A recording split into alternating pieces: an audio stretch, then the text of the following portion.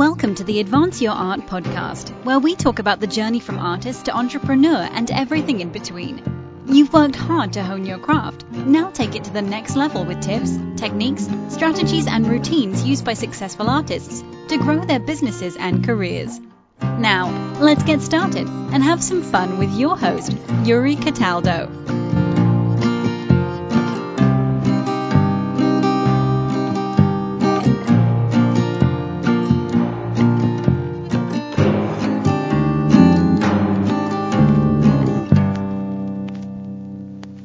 Shannon, hello. Welcome to the show. How are you this afternoon? Hi, I'm doing fairly well myself. How are you? I'm doing fantastic. It's finally warming up in Boston, and I'm very excited about that. I know. I almost started sweating a little bit waiting outside this morning for my Uber to pick me up. Yeah? Oh, nice. Yeah. Direct sunlight will do that to you. I was going to say, how have things in New York been this season? It's really weird because it'll start warming up, but then it'll be really cloudy and gloomy all day. So, because it's threatening to rain. So today was actually quite gorgeous, and I'll probably go for a walk after this. Awesome. All right. Well, let's keep going with that one. So, you have a very interesting background, and especially what you're doing now. But if somebody were to come up to you on the street today and ask you how you describe yourself and what you do, how would you answer that? I would probably say, I would say, I am a software developer with a flair for the dramatic. But not a dramatic software developer. No. I mean, okay, I do celebrate quite physically when I get my code to run, especially if it's particularly annoying. And when it's not running, it's a personal attack and I let everyone know. But I wouldn't say that I'm a dramatic software developer. Although I sit by a lot of developers and a lot of the times they have a very stoic type of expression on their face. So I think any type of expression may be more on the dramatic side. So it probably would be appreciated too. Probably. I do bring a lot of life to any team that I'm on. Excellent. So let's start then from the beginning part, because you're a classically trained actress. What first got you interested in acting? What didn't? I actually started at the age of 2.5. I was the youngest student at this local dance studio. But I was potty trained, so I was allowed to join. I like how that's, it makes sense. That's a good requirement to have. I'm just going to say the theme of my life is that I learned quickly, and it started with the toilet. I was toilet trained at an early age, and they let me in. Okay, I like where this is going. So I always did that, and it was really cool because my mom sat through one performance. And from then on, she was always stage right, helping backstage, because she just was uninterested in watching the show. She wanted to be part of it, too. Mm-hmm. And actually, both of my parents got involved. So performing was always a huge aspect of my life. My mom says that when we went to, fairs or, Disneyland, she'd have to hold on to me because I would try to, jump in and join parades and stuff. But when I was in high school and I'm a junior and everyone's applying for colleges and stuff, and I was trying to really think, what do I was very idealistic, and I was like, money doesn't matter at all. It's all about happiness. Mm-hmm. Which to a degree, yes, but when you don't have money, it is trickier to figure and navigate the whole happiness thing. But anyway, I digress. I did really well in a couple subjects in school, but it all seemed like it would be a boring lifestyle. I honestly had no idea what actual careers were like, so everything was an office job, and it all sounded terrible. So I decided to be an actor, and I went to a local state school because I was going to be an actor, and I didn't want to take on a lot of debt. Okay. Yeah, and it was something that didn't come to me as naturally as academia. Okay.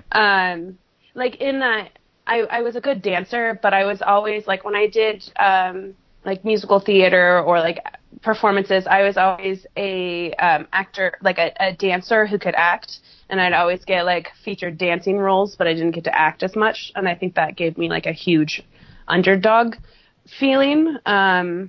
And then in my dance classes, it started turning into I was the dancer who could act, so I got all the acting heavy and less dancing heavy roles. Mm-hmm. So it was like incredibly frustrating on both sides. But I was like, I'm going to pick one, I'm going to stick to it. And in the acting world, I always felt like an underdog. And I think there was like a huge motivation for me to like get good at it because I thought no one believes in me. So I'm going to prove them all wrong. Mm-hmm. And I genuinely loved acting. And when I moved to New York, cause I thought I would do theater, and one of the first classes I took was, at a networking studio, cause that's like the only way for a lot of actors to meet people who can actually give them jobs. Mm-hmm. So I paid to go to a networking studio, and I actually got, more attention from the film directors, and they said, you know, like, you look great on camera and blah, blah, blah. And so I was like, oh, great. Then I'm a film actor because that pays better anyway. It's less of a time commitment and it pays better. That's and true. So I started studying full time. Well, and by full time, I mean like weekly and sometimes twice a week. Mm-hmm. But it felt like full time. At an on-camera studio in the city. And it was a really amazing studio. It was huge for LGBT actors, although when I joined, I had no idea. I wasn't very in touch with myself, but like, and it's not exclusive, but there was like, the instructor there, Brett Calcaterra, had felt a need for a space for LGBT actors to really delve into that aspect of their life. So he'd make classes, you know, geared towards that. And then also just regular acting classes. And working with him, he was very good at like, he could tell when you were dancing around something or like when you weren't talking about the real issue. Mm-hmm. I remember one time we were doing a warm up and he's like, stop. He's like, what is your pain with food? And I like immediately started weeping. It was like he hit the one spot where I just like broke down crying. He knew what people weren't telling, but was a huge motivation behind who they are or why they're making the decisions and whether it's healthy or not for them. And so working in that aspect as an actor, I really started looking into myself a lot. And it's part of the reason why I was able to come out to myself, much less the rest of the world. Cause I'd never even thought of that. I was just like, I'd grown up such a people pleaser that I rarely thought to stop and think, what do I want? And so that went on to translate in my life. I was pursuing a career as an actor. I was part of the union, but it's such a cutthroat industry. And like I would book, if I was lucky, 2 or 3 like actual acting things a year. And then I had to supplement myself by like being a background actor or being a stand-in for, you know, on sets, which is like you're never on camera. You stand in when the actors have to like when they're like changing the lights or they're changing the camera angle. And so the actors who actually say the lines can like go get a snack from craft services and you stand there so that they can focus the lights on you. Sure. Like a living prop. Yeah. Oh, I mean, background acting and standing, it's all props that move. Right. But you're paid a living wage when you can book that as well. It's very seasonal. So I was also serving and I, you know, was like living with multiple roommates and I was always scared to go on vacation because one, did I know that I would work enough to continue to pay my bills if I did that? Also, what if an opportunity came up that I couldn't take and all of that stuff. And I was really lucky. My girlfriend, she would never do it really. She was never rude about it, but it was just, she would notice like if I came back from visiting my family, I'd be kind of in this weird headspace for a while. And so she started asking me like, do you want to go back home? Do you want to like, what is it? Cause I'm from California. I don't know if I established that before. So she was just like, is it that like, what's going on? And she dropped to me very kindly once, like, maybe you're not happy being an actor. And like, at first I was like, no, how can you say that? Like, I love acting. Like, I'm a struggling artist. Like, this is how the game is. Like, you just have to survive, like, for your whole life. It's just gotta keep going, and then maybe one day. And she was just like, okay, I'm not like fighting you, and I'm not like saying that you're wrong, like, and I'm supporting you no matter what. I just was wondering, maybe that's what it is. But then one day I was like home, and I like woke up, and I was just like, it was April of last year, and I said, I don't like my life. Like, on a day to day, like, this is not what I wanted. Like, I want my own kitchen with my own cooking supplies where, like, people aren't going to break it, It's just me. Just small things like that. Like, small little things, like, and yeah, it was just all kind. Like, I want to be able to keep my stuff like in the entire apartment and not just like all in my little room and stuff like that. And go on vacation, like, and I want to like eat brunch instead of serve brunch. Like, that would be really nice. That would be really, really sweet. So, I was like, all right, so if I go back to school, what can I do? Like, I mean, I had all these different skill sets, but I'd be like starting over, and I'd have to get accepted into a school. It might not be in New York. Like, I might have to like relocate, and there's all that debt, and that's, 2 to 4 years of extra studying, and like, what would I even do? Like, take on that debt? It's not a guarantee to have a job from that. I was like, wait, right, so also in this moment, was going back to school to get your MFA and then pursue what a lot of other artists and do, which is like become a professor, and so that you can support yourself with your professor job and then also act on the side. Was that something you were thinking about or contemplating, or you're like, no, I'm definitely done with this business?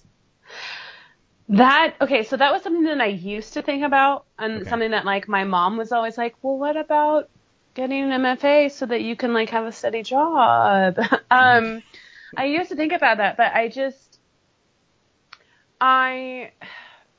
the thing is like, even if you have an MFA, you could teach, but like to get you usually have to have a career also to back that. Not that I didn't have like a terrible career, but like there's so much luck involved just in even booking things, so that you have an impressive resume, and like, to be in a position where you can afford to do that, it was just not something that that you could be that available to audition for that many things, or like drop whatever you're doing and go do that. Like, I was never financially in a position where that was an option. I always had to weigh the risks of everything that I was doing, and how much it would cost me. So when I decided to go back to school, it was like a career change. Like, okay, if I'm going to start over at the age of, I want to say 30. I've been saying 30 for a year. The fact is I don't turn 30 until July, but I like never wanted to go through that like freak out of like, oh my God, I'm 30. So I just kept saying I was 30 for like the entire year of 29. Nice. That's one way to approach it. I haven't really heard too many people jump forward, but hey, if that works, that works. It's a great excuse when your friends are like, hey, you want to do this event? I'm like, yeah. And they're like, great, we're starting at 10. I was like, I'm 30. Shannon, you're 29. I don't care. I'm 30. So that means that you're in bed by 10? Is that what that means? No, but I wanted to at least have my pajamas on. I'm able to have plenty of fun before 9 o'clock. It's a possibility that you can have fun before 9 o'clock. I'm just putting it out there. Right. I know it's scandalous, but I like to have my fun in the late evening, and yeah, I know. I'm pushing the limit here, but that's what artists do. So exactly, living on the edge of the fun times. Definitely. But so wait, yeah. So I'm fascinated with the fact that you woke up like one morning and then suddenly had this like, I need a change, and the change has to be me right now. Was there something that happened the night before, or was it just a culmination of your years in, or your your years in New York where it's like, I'm done. I don't want to do this anymore? Yeah, well, I mean, so part of the actor's existence is this a roller coaster of emotions where like you're feeling good about everything you're doing and you're feeling like you're putting in all this great work, and then all of a sudden you just slip into a depression. Mm-hmm. And and you question everything. And so that's like, I would regularly like question, why am I doing this? And I mean, and there were phases. Like one time I realized I was doing it, as I mentioned before, to prove it to these people who underestimated me basically my whole life in many ways, because I was never felt that cool, and I never understood like how popularity works and why certain people were popular and other people weren't. And like, just because I'm like, I didn't even care about being popular. I was just like, just hang out with me. Mm-hmm.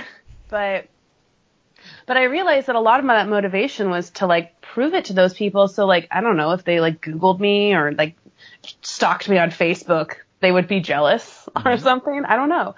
And then I realized I don't care about these people. I never go to their Facebooks to see what their life is like, because I don't, why should I care what they think about me at all? So I'm like, all right, if I'm going to do this, it has to be for me. And I do love acting. So I did it for the love of acting for a while, but I think I just had many moments over years, and it all kind of culminated on that morning where it just like sunk in, and I just didn't fight it at all and accepted it, that like my day-to-day life as an actor was not congruent with who I am as a person. Okay. It wasn't acting in and of itself. Like, I love acting, and I trained really hard, and I got my craft up, and like I felt very confident in my skill set as an actor, to the point where like I would trust it, which was a huge thing. So many actors are talented, but they're so nervous and they don't trust their own skill set that that's why they're, will fumble auditions or like come across really, really stiff. And it's really when you trust your skill set that you're able to like not care if it's right or wrong. Like, because there is really no like hard set right or wrong. There's different approaches, and like if someone's like, hey, maybe go this direction, and you're like, all right, and then you play with it that direction. And it's all about kind of like how you play with it. And when I learned to trust my skill set, the responses I got in my acting, and like when it was the right project, I would book and people would just love my work. But I only got to do that, if I was lucky, 2 or 3 times a year. And the rest of the year, I'm playing Candy Crush on my phone while I submit for background gigs, or I'm on a background gig and I'm playing Candy Crush on my phone, waiting for them to need us to walk from point A to point B over and over again. So you're good at Candy Crush? I am embarrassingly good at Candy Crush. I think I'm at level like 1350. I don't know what that means, but that sounds impressive. It means that I'm a sad human being who is awesome at Candy Crush. Is really awesome at one particular like swapping game in particular. But the morning that I decided to change careers, I was like, all right, if I'm going to change a career, it needs to be in a field where there's high demand for women. So that's STEM. I could totally do that. I was good at math. Like, science was always interesting to me. My dad, who is, he is a computer engineer on the hardware side, has always told me that I had the mind of an engineer. And then I'd be like, well, Dad, you're really good at acting when you help out my dance studio. And he's like, fine. Well played. All right. But yeah. And then, there was another friend of mine who I was following on Instagram, and we were like mutual, like we were like friend of friends who had seen each other at like an event once or twice. You've interviewed her, Chloe Condon. Mm-hmm. So she was out in San Francisco, and I thought she was like killing it because she was like booking leads out in San Francisco, which is like there's only a couple venues. So the fact that she's like booking all these leads is like great. So I thought she was doing really well, but then I start seeing her posting things about like studying for this coding test and like holding up a certificate with her graduating class. And then she's in Thailand giving talks with her partner. And I'm like, what happened to your life? So I reached out to my little brother, who he's a game developer. Mm-hmm. And I asked him, because I was like, I heard that there's always like a need for coders. And I know that it's not like something that works for everyone, but I was thinking that maybe I would try that out because I really want to shift gears with my life. And he was like, oh, that's cool. Yeah. And he sent me, a free online tutorial. It was like Khan Academy's like animation with JavaScript. So I was like, I remember the moment I made the little ellipse that was supposed to represent a spaceship go from one corner of the screen to the other corner of the screen. And I was sipping a Bloody Mary at like this bar up the street, and I was like, yes, I'm a god. I'm not dramatic at all. Yes, not at all. No. But it was this moment where like someone like me, like I 2 or 3 years, no. It was like 3 years ago, I discovered that I have ADD because my older brother has like been like, he has ADD and he's been treated for it his whole life.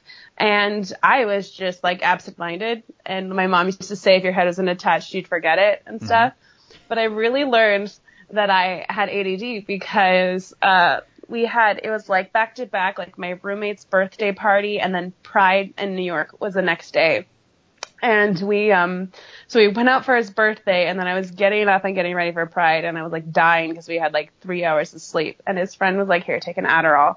And I was just like, what's this going to do to me? And my best friend was like, oh my God, you're going to be so annoying, but it'll be fun. and I took it. And the whole day I was just like, oh, this is so lovely. I'm having a great time with you guys. I'm able to focus, and it's very clear now. I feel very calm. Yeah, I'm like, oh, this is cool. I'm having a lovely afternoon. I remember the girl I was dating at the time was like really mad at me for something and like wanted to pick a fight with me. And I just was like calmly like, no, that's kind of irrational. Like, I was very clear with you. Wow. The next day I called my mom and I was like, I had ADD and you never treated me for it. She goes, you did well in school. Like, why would I care? I didn't need to medicate you. You were fine. Yeah. So anyway, but the reason why that was significant to me is because I found something that I could like focus on for hours. Like, no, I will solve this algorithm. And it was really engaging. And so I reached out to Chloe and I was like, hey, I think I really want to do this. And she's like, that's amazing. Like, super stoked. She's like the most supportive human being ever. And I think she's doing really great things for women in this industry. But, she, told me about Grace Hopper in New York, which is, a coding boot camp. That is part of Full Stack Academy. It's the same curriculum, but it's geared specifically towards women and non-binary individuals to help increase diversity within tech, because the school recognized that there women and non-binary individuals in particular stopping their life to invest this money in a boot camp to like not work for 3 months and just study and then go on the job hunt in this brand new industry. They're usually going through a career change, so it's incredibly risky to just drop everything and do that. Sometimes they have families or they take on more responsibility for the home life.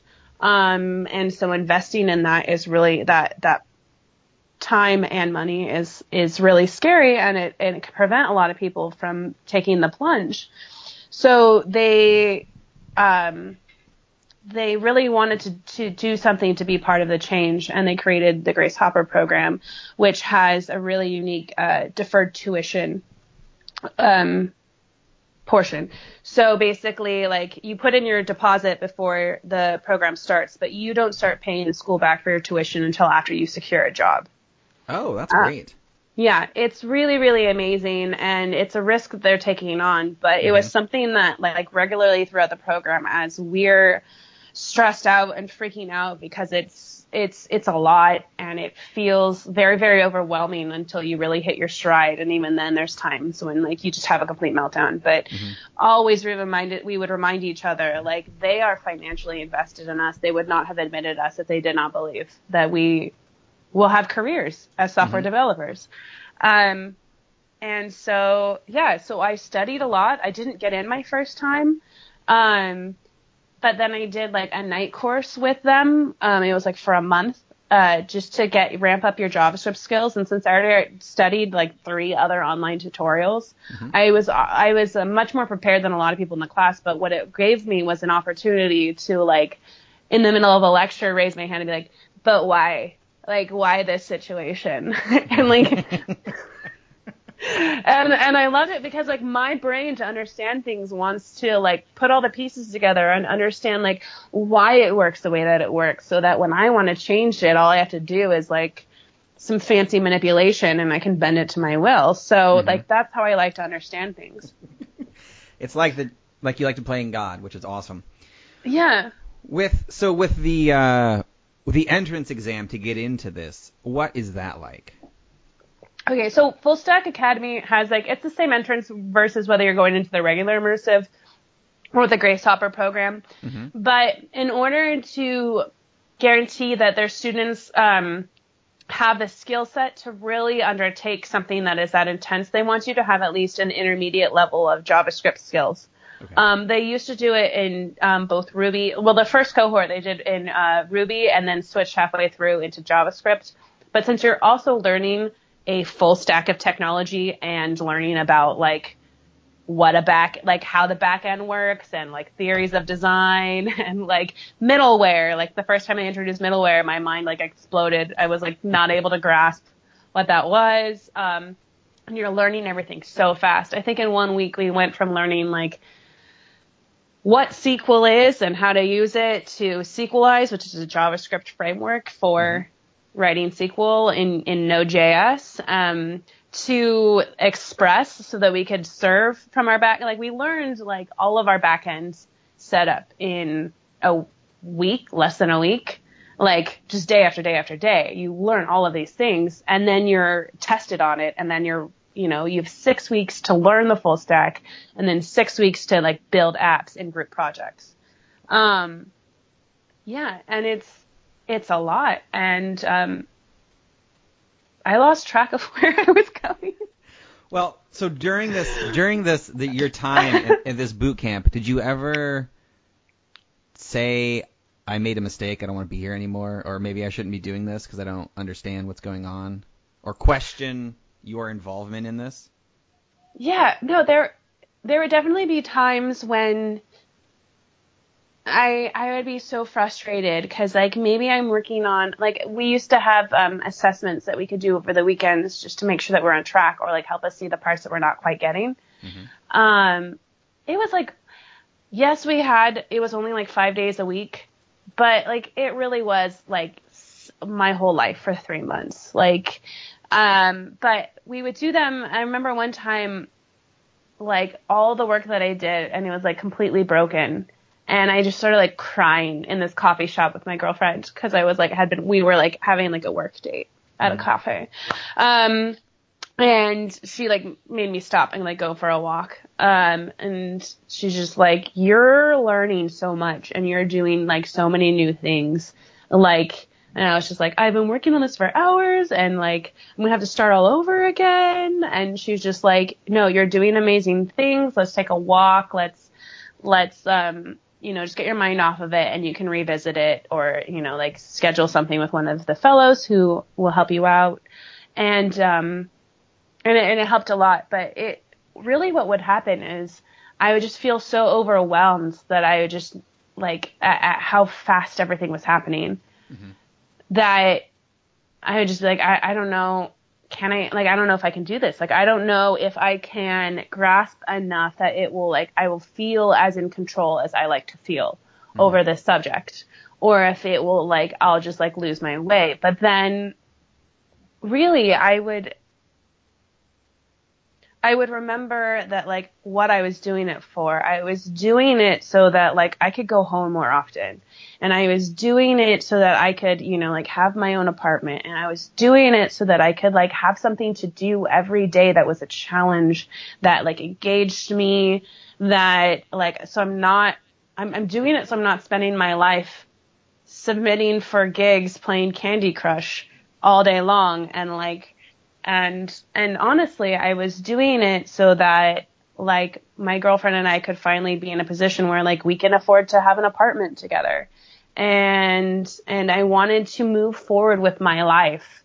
And so I kind of, I would tell her this all the time. I'm like, I'm doing it for you. And she's like, no, you're doing it for you. And I'm like, no, but it makes me feel more motivated if I'm not doing it for myself and I'm doing it for someone else, because I'm a, like, compulsive people pleaser. Mm-hmm. And if someone else's feelings are on the line, I cannot give up. So It's a very grand vision. I like that.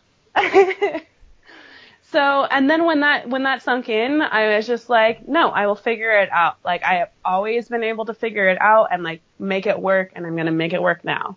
Mm-hmm. And then I did. You know, I survived. It was over. It was 13 weeks and it was over. Okay. So those 13 weeks were done, and then what happened? And then the job hunt hit. Oh, and how did that go? It was awful. Why? Why was it awful? Well, it was in the middle of winter in New York, so let's just start with that. Oh, Lordy. Yeah. So it was too, like, I didn't have the funds to, like, go to a coffee shop every day. Like, even though that's not that much money, like, I'm not the kind of person who feels comfortable buying one cup of coffee and never leaving. Like, I have to continuously, like, buy things from them, and, like, so I would stay home under a heating blanket. It was, like, me and my 2 cats, and, like, just trying to connect with everyone on LinkedIn, trying to constantly, like research the job postings and the companies and see if it's actually what I want to do, and double check their Glassdoor, and then, like, make all of my cover letters specific to that company. And then on top of that, like, also go to meetups and network and, like, enhance my skill sets, and then try to find time to do, coding projects on the side, and, like, learn all these technologies that I'm seeing them require that, you know, didn't necessarily meet my whole stack, and all kinds of things. And it was really overwhelming, and you're putting so much energy out there and barely getting anything back. Machines are kicking out your resume automatically. People who, like, you meet at a meetup who, like, really like you and ask for your information, then tell you, like, oh no, we still need people with experience. Like, I can't, you know, take on someone who hasn't had a job yet. And it's just, it's a lot. And you go through these periods where you feel like everything that you were taught was, like, a lie. Like, wait, everything being taught about what?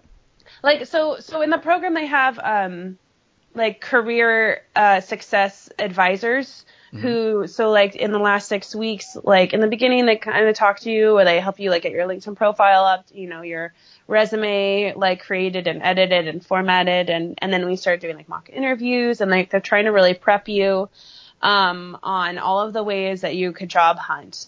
And the thing is, like, they give you everything you can do. So, like, I thought I had to do everything, and I burnt out very quickly. Mm-hmm. Like, it was really hard. And then I had to start picking the things that, like, I could do.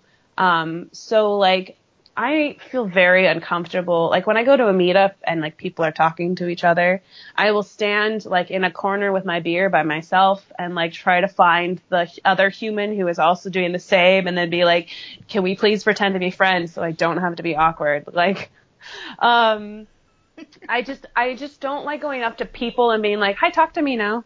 Mm-hmm. I'm a huge proponent of, like, I like things to happen naturally, you know, so, like, if I sat down at a table and there are other people sitting at the table and then they started talking to me, that's fine. And, like, that's actually probably one of my favorite ways to do it. But, like, at meetups, you know, sometimes it's just people standing around chairs, and it was very weird for me at first. So I also didn't like cold asking people to like meet me for coffee, because I know that asking for coffees is like a huge thing, and so many people are really cool about it. They're like, yeah, let's meet it. But I had like so many people just ignore me, or people start talking to me but never follow through. I literally one time showed up for a coffee that we scheduled the day before, and the person did not show up. Messaged me. I never heard from that person again. Yeah. And so I just was like, this is pointless, because even if I do meet them for coffee, like by the time they get to know me well enough to recommend me, like that job is going to be gone. And I like, yeah. So it just felt a little overwhelming. And I was also misunderstood. They were like, be careful of third-party recruiters. And I didn't necessarily understand why. And so I like turned down a couple third-party recruiters until I finally talked to one of the career success people. I'm like, why am I turning these people down? Because I remember you saying to like be careful. And she was like, oh, some of them aren't very legit, but other of them are. You just have to use your discretion. And I was like, oh, okay. And so actually for my job, I got scouted because I have an acting background and I'm a good communicator, and like that's how I market myself. And the recruiter who reached out to me said like, I've had success finding jobs for people like from your program who have like similar backgrounds, and I think you may like this position. He warned me. He was like, it's a little weird because it's not like normal coding where you're like writing JavaScript or whatever language you write in. Like they have their own platform, but you have to understand everything that's going on inside of an app because you're putting all the pieces together. And the way he explained it is like, you know, it's like they have software engineers who build like the Legos, and then you are the builder who actually makes it into something. So they're making all the pieces for you to build with. And I was like hesitant because I didn't want to like lose all of that I had just learned. But also at this point I was like 3 months into the job hunt, and like I was running out of my tax refunds, and I was like, all right, I'm going to give this a shot. And the more I talked to people and I like learned the culture, the company that I now work for has been ranked, you know, like one of the most it's like one of the highest ranked ethically. It's incredibly diverse. They have like such a huge culture of communication and sharing of ideas, and like they have told me multiple times like, speak up, we want to hear your ideas. And like I obviously am not at a loss for words ever, but like when I'm trying to figure a situation out, I usually hold back until I can feel confident in what I'm saying. But they're just like, even if you are not confident, like if you have a question, it's probably because we didn't do a good job either explaining it or missing something that you're seeing. So like, even if you feel like it's a dumb question, like please ask. And so since the company is so invested in its talent and its the people to build this product, I felt attracted to giving them a try. And I would be able to I wouldn't be like focused on like just front end or back end. Like I would be building from like data models up into UI. And take ownership over that process. And so, I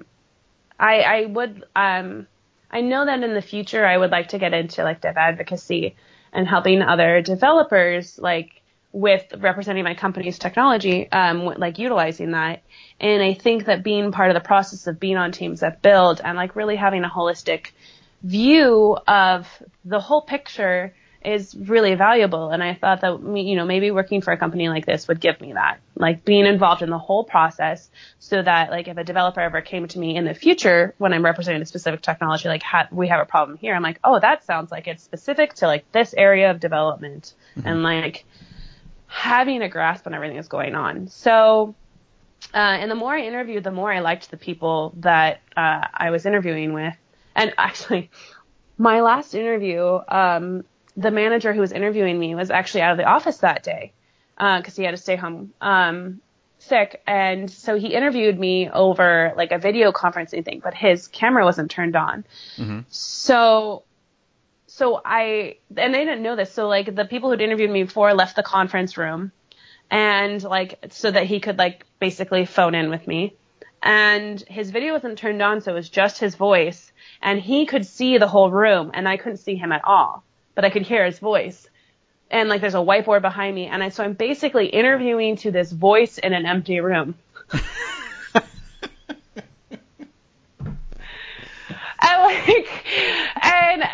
like I'm really, really grateful that I have all my years of acting experience, because like you are trained to just like go into a room and own it. And so it's like, you know, you'll be auditioning with this scene that is like really intense between you and one other person who isn't actually there. It might be someone at like a folding table on the corner, just like staring at the paper, reading the lines.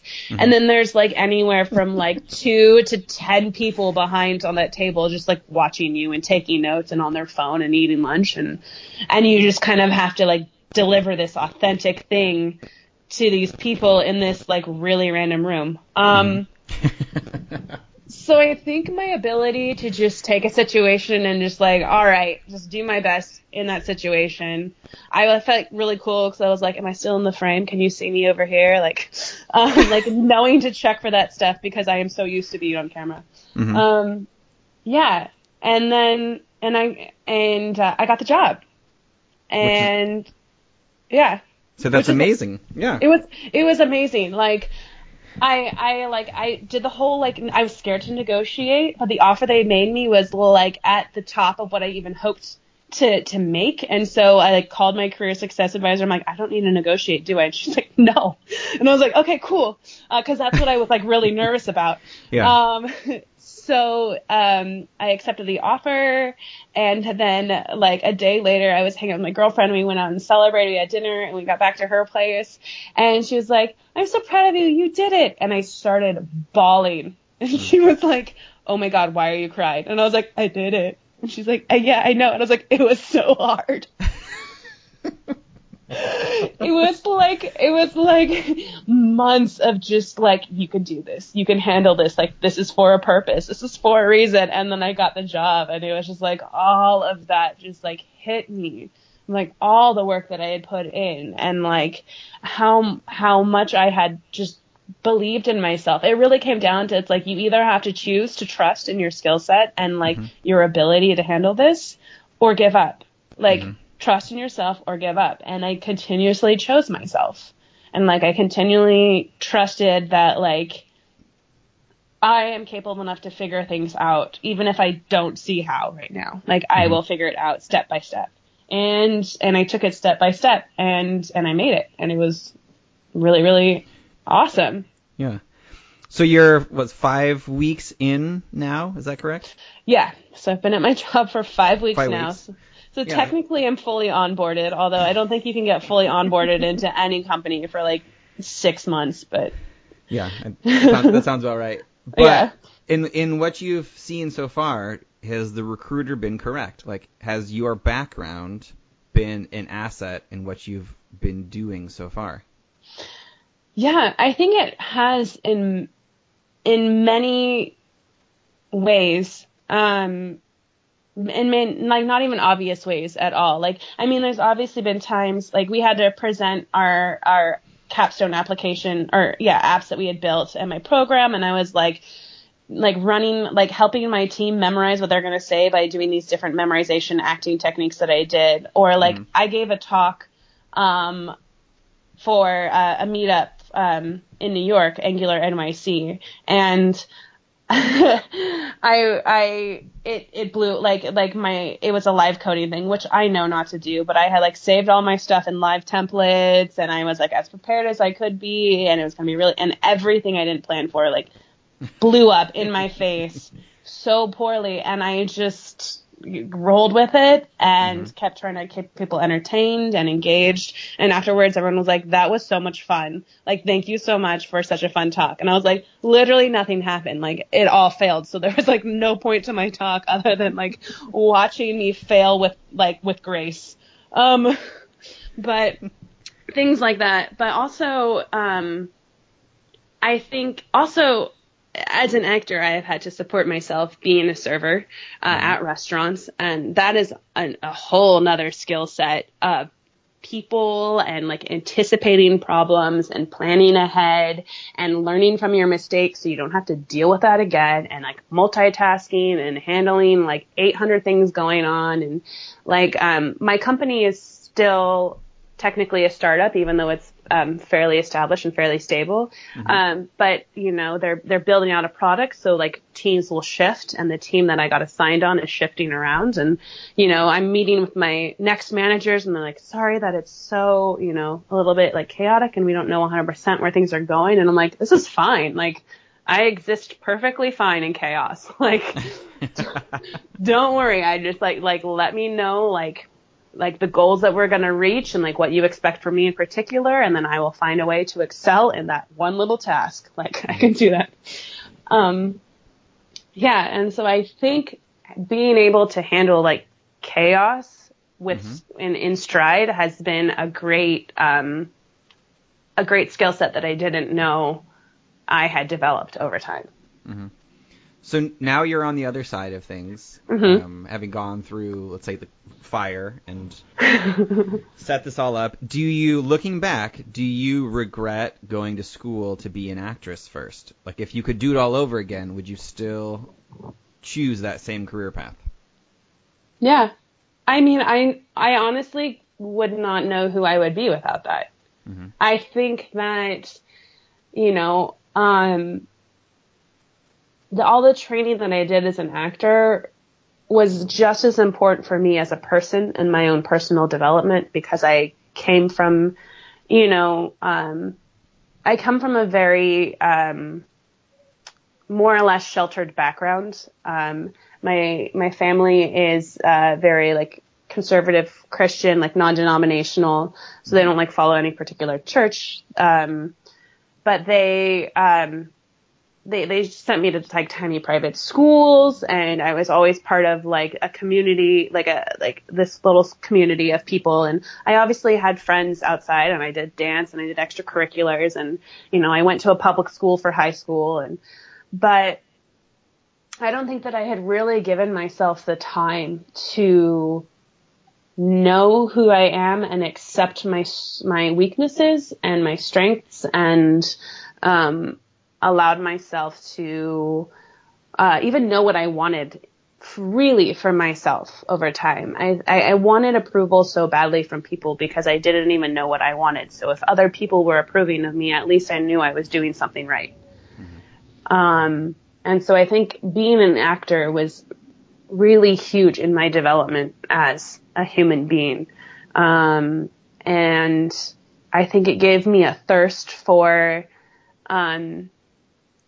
people who are different from me, like people who come from different backgrounds, from different parts of the world, from different ideologies. I'm really fascinated by who we are as humans and what brings us together and what makes us all unique. And I think that was part of my attraction to coming to New York City, is like I knew I wouldn't be able to travel, so I could be in a really diverse city. And since starting my new job, as I mentioned, my company is incredibly diverse. And so one of my favorite things is when, my team, instead of actually getting work done, we start talking about like, what are the dating practices? Like, what do we call we literally made like a table for like the different stages of dating, like across like our different backgrounds, and like what we call it and like what the rules are for it and stuff like that. And so, and then getting to make things with people who are so different from me, and like having that common goal of like solving problems together has been really, really enriching. And so even parts that are, like other people find boring, like I'm finding delightful things every day, and really loving it. And I think that was the difference, is like I thought I would meet a lot of really unique people in acting, and like I kind of did, but it wasn't the same, because it's so much focused on like who you are and the scene work that you're doing right there, and like maybe the reason why you're fighting the acting coach who's like trying to direct you to make the scene good, and it's less about like who we are and connecting with people and stuff. So, yeah. So do you ever get approached by other people for advice? And if not, what advice would you give let's say, another actress who is much like where you were, kind of at the end of doing the acting gigs and hitting their head against the wall, and wants to make a change? Yeah.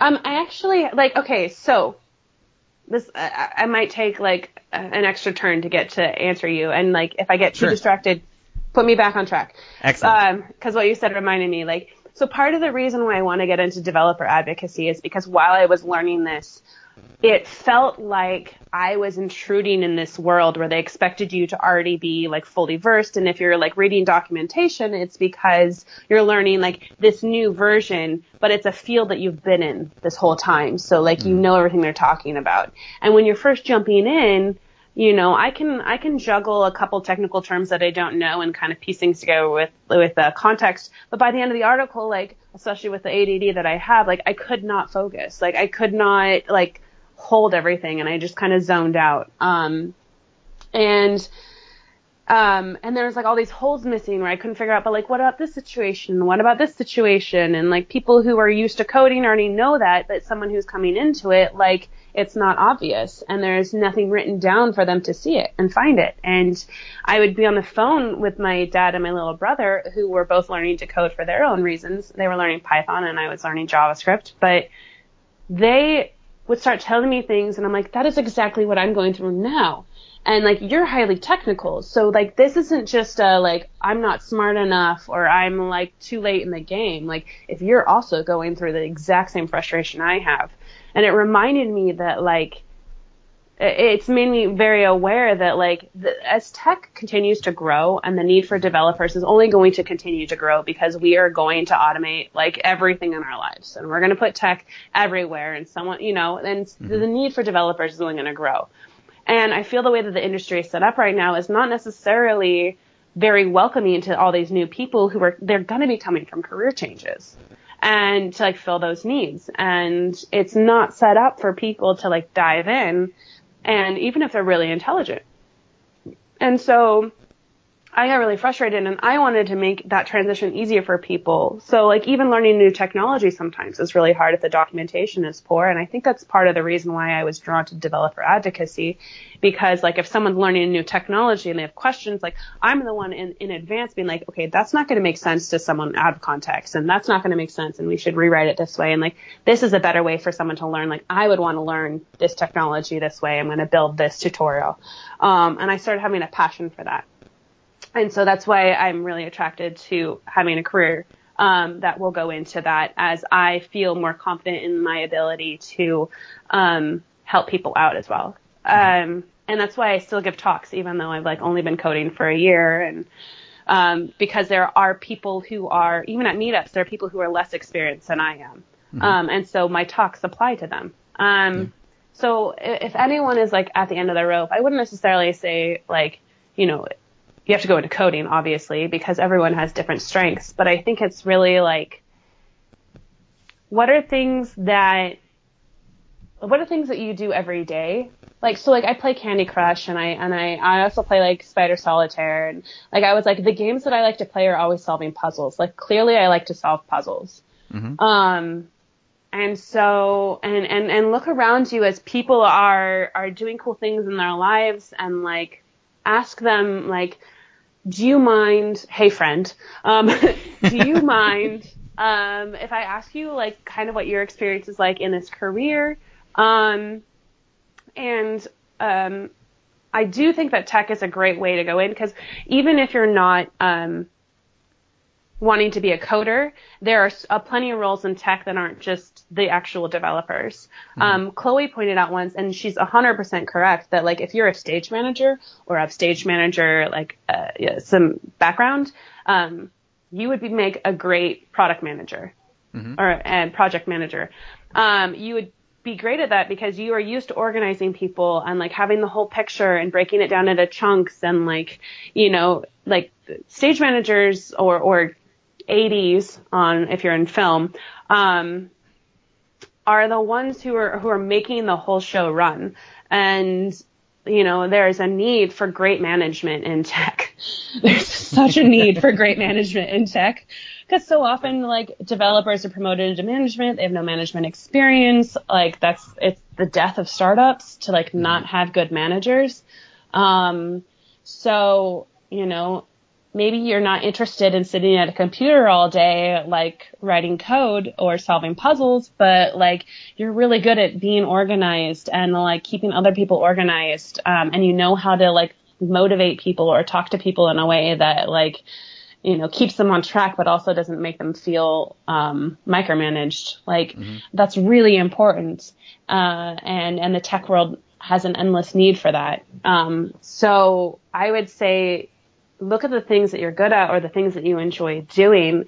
And, there are roles out there. Like I don't know how people find their normal jobs.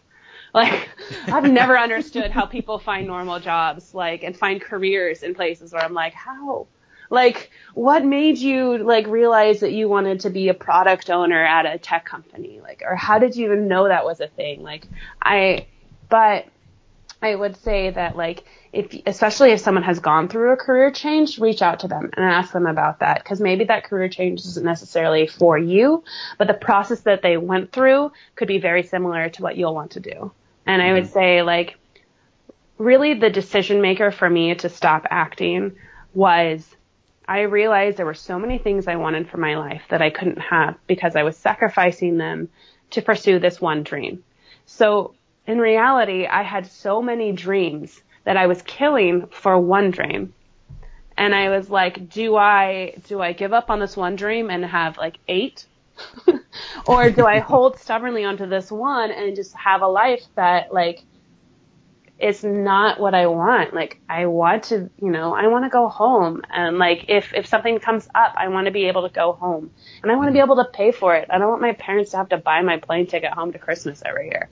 Like, I want a savings so that like I'm 30, like I'm going to need to start seeing doctors more. Like, and I want to be able to get good health care and not just like put up with stuff. Like I was raised by 2 parents who worked in hospitals. I was used to like just going to the hospital for anything and everything. And like, just like, you know, and I looked around my life and it was just like, I'm putting up with so much and this isn't what I want. And what do I want for my life? Like, aside from my career, what do I want for my life? And when I saw the picture of what I wanted and realized that I would never have that if I held on to this one particular dream, it was a no-brainer. Like, it wasn't giving me the joy and the happiness that I thought that I would have. And my life ended up being just as boring and monotonous as the office jobs that I was afraid of, you know, as a kid. And I was like, okay, so maybe the office thing is not what's actually scary. It's the lifestyle that you trap yourself into. So, yeah. Throughout your journey, what would you say has been the best advice you've ever received? Okay, so the one thing that, well, it's just the first thing that popped in my head, and which I believe is always just that's the answer. So it was actually acting related. Right out of college, when I graduated, I got accepted into this summer training program in Connecticut, at the Eugene O'Neill Theater Center. And they do, every summer, they workshop, plays and musicals. They do a bunch of different things. There's like puppetry and cabarets and stuff like that. But the particular time period that I would be there for is when they are workshopping Broadway-bound plays and Broadway-bound musicals. And so we would take classes all day long, but then we were also assigned, each person was assigned to one show to shadow. There was all the professionals. Like we would put on a show once a week of like all the playwrights that were with us, and our group would like write 1 acts, and then we would, you know, get cast in them and perform. And so I was around a lot of working professionals, and I had really decided then that summer to, you know, like I had this opportunity. And, you know, like my parents, it's like the one schooling that I allowed my parents to pay for. My parents invested a lot of money, and like I needed to make the most of this opportunity. So I was doing things like sitting at tables at lunch, because I'm like, worst case scenario, it's awkward. We don't really talk. They get up and leave. I finish my lunch. That's the end of it. Best case scenario, like I'm hanging out with a Broadway producer. I'm hanging out with, like all like this critic, and it was really fun. And it was this summer where I was just like not letting, like recognizing my fear and then not letting it hold me back. And so that was like the theme of that summer. And at the end of it, one of the playwrights who had come up to me one time in the cafeteria and was like, your work last night was really good. Like, you're a really good physical actress.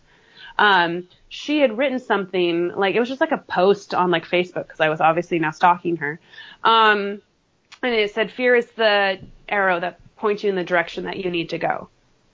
I'll say that again because I feel like I stumbled through it, but fear is the arrow pointing you in the direction that you need to go. And that really stuck with me. And to the point where, like, I have an arrow tattooed on my wrist now. Yeah. And it's something that has popped up over and over again in my life. And it actually has been this whole process popping up, obviously, over and over again. Because, like, it's scary. Like, I started my company, and, like, they, as I mentioned, like, they have this language agnostic platform. And so I'm learning the intricacies of this platform.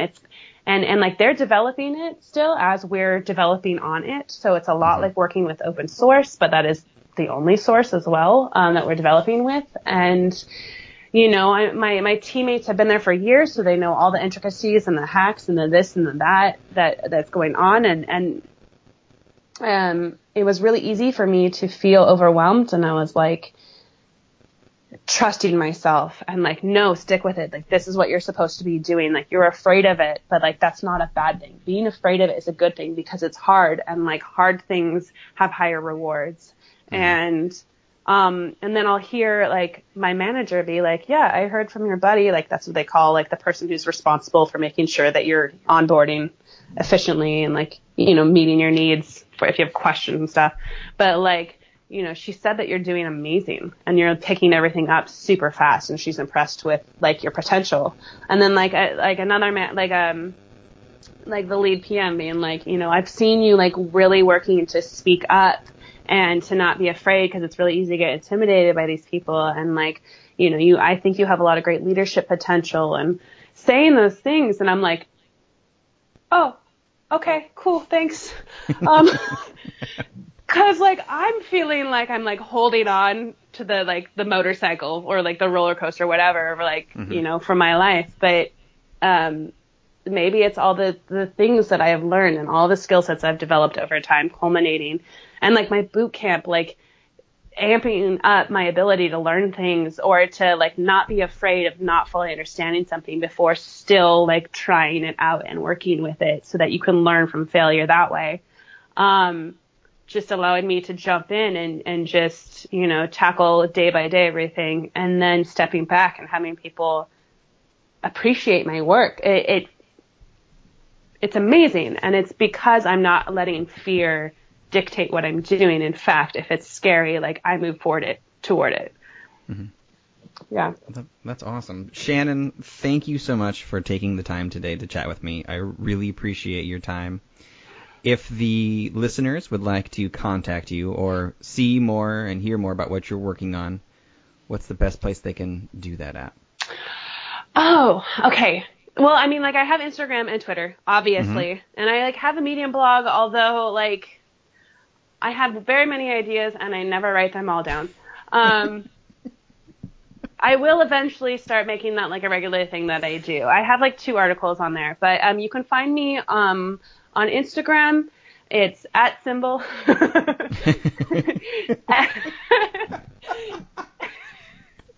It's SN as in Nancy, S as in Shannon, and as in Nancy, Kendall, Kendal, like Jenner, so SN Kendall. And the Twitter is the same, but that apparently was already taken, so I put a little underscore, so it's SN Kendall _.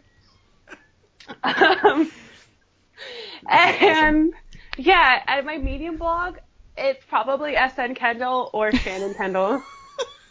I'm very consistent. Like, very consistent. I don't want to learn a new like handle for anything. Yeah, that makes perfect sense. It's quite all right. So I'm also going to put the links in the show notes so people can click through. Okay, cool. Awesome. Well, thank you so much, Shannon. This has been awesome. You're very welcome. Let's go enjoy the sunshine. Just definitely. Okay. Thank you for listening to another episode of the Advance Your Art podcast. If you like this episode, please go into iTunes and give us a 5-star rating. And while you're there, hit the subscribe button so that every single time I release a new episode, it will go directly to you without even thinking about it. If you're interested in hearing older episodes, please go to advanceyourart.com where you can find the catalog of everything I've done so far, as well as contact information and projects I'm working on. Thank you again, and have a great day.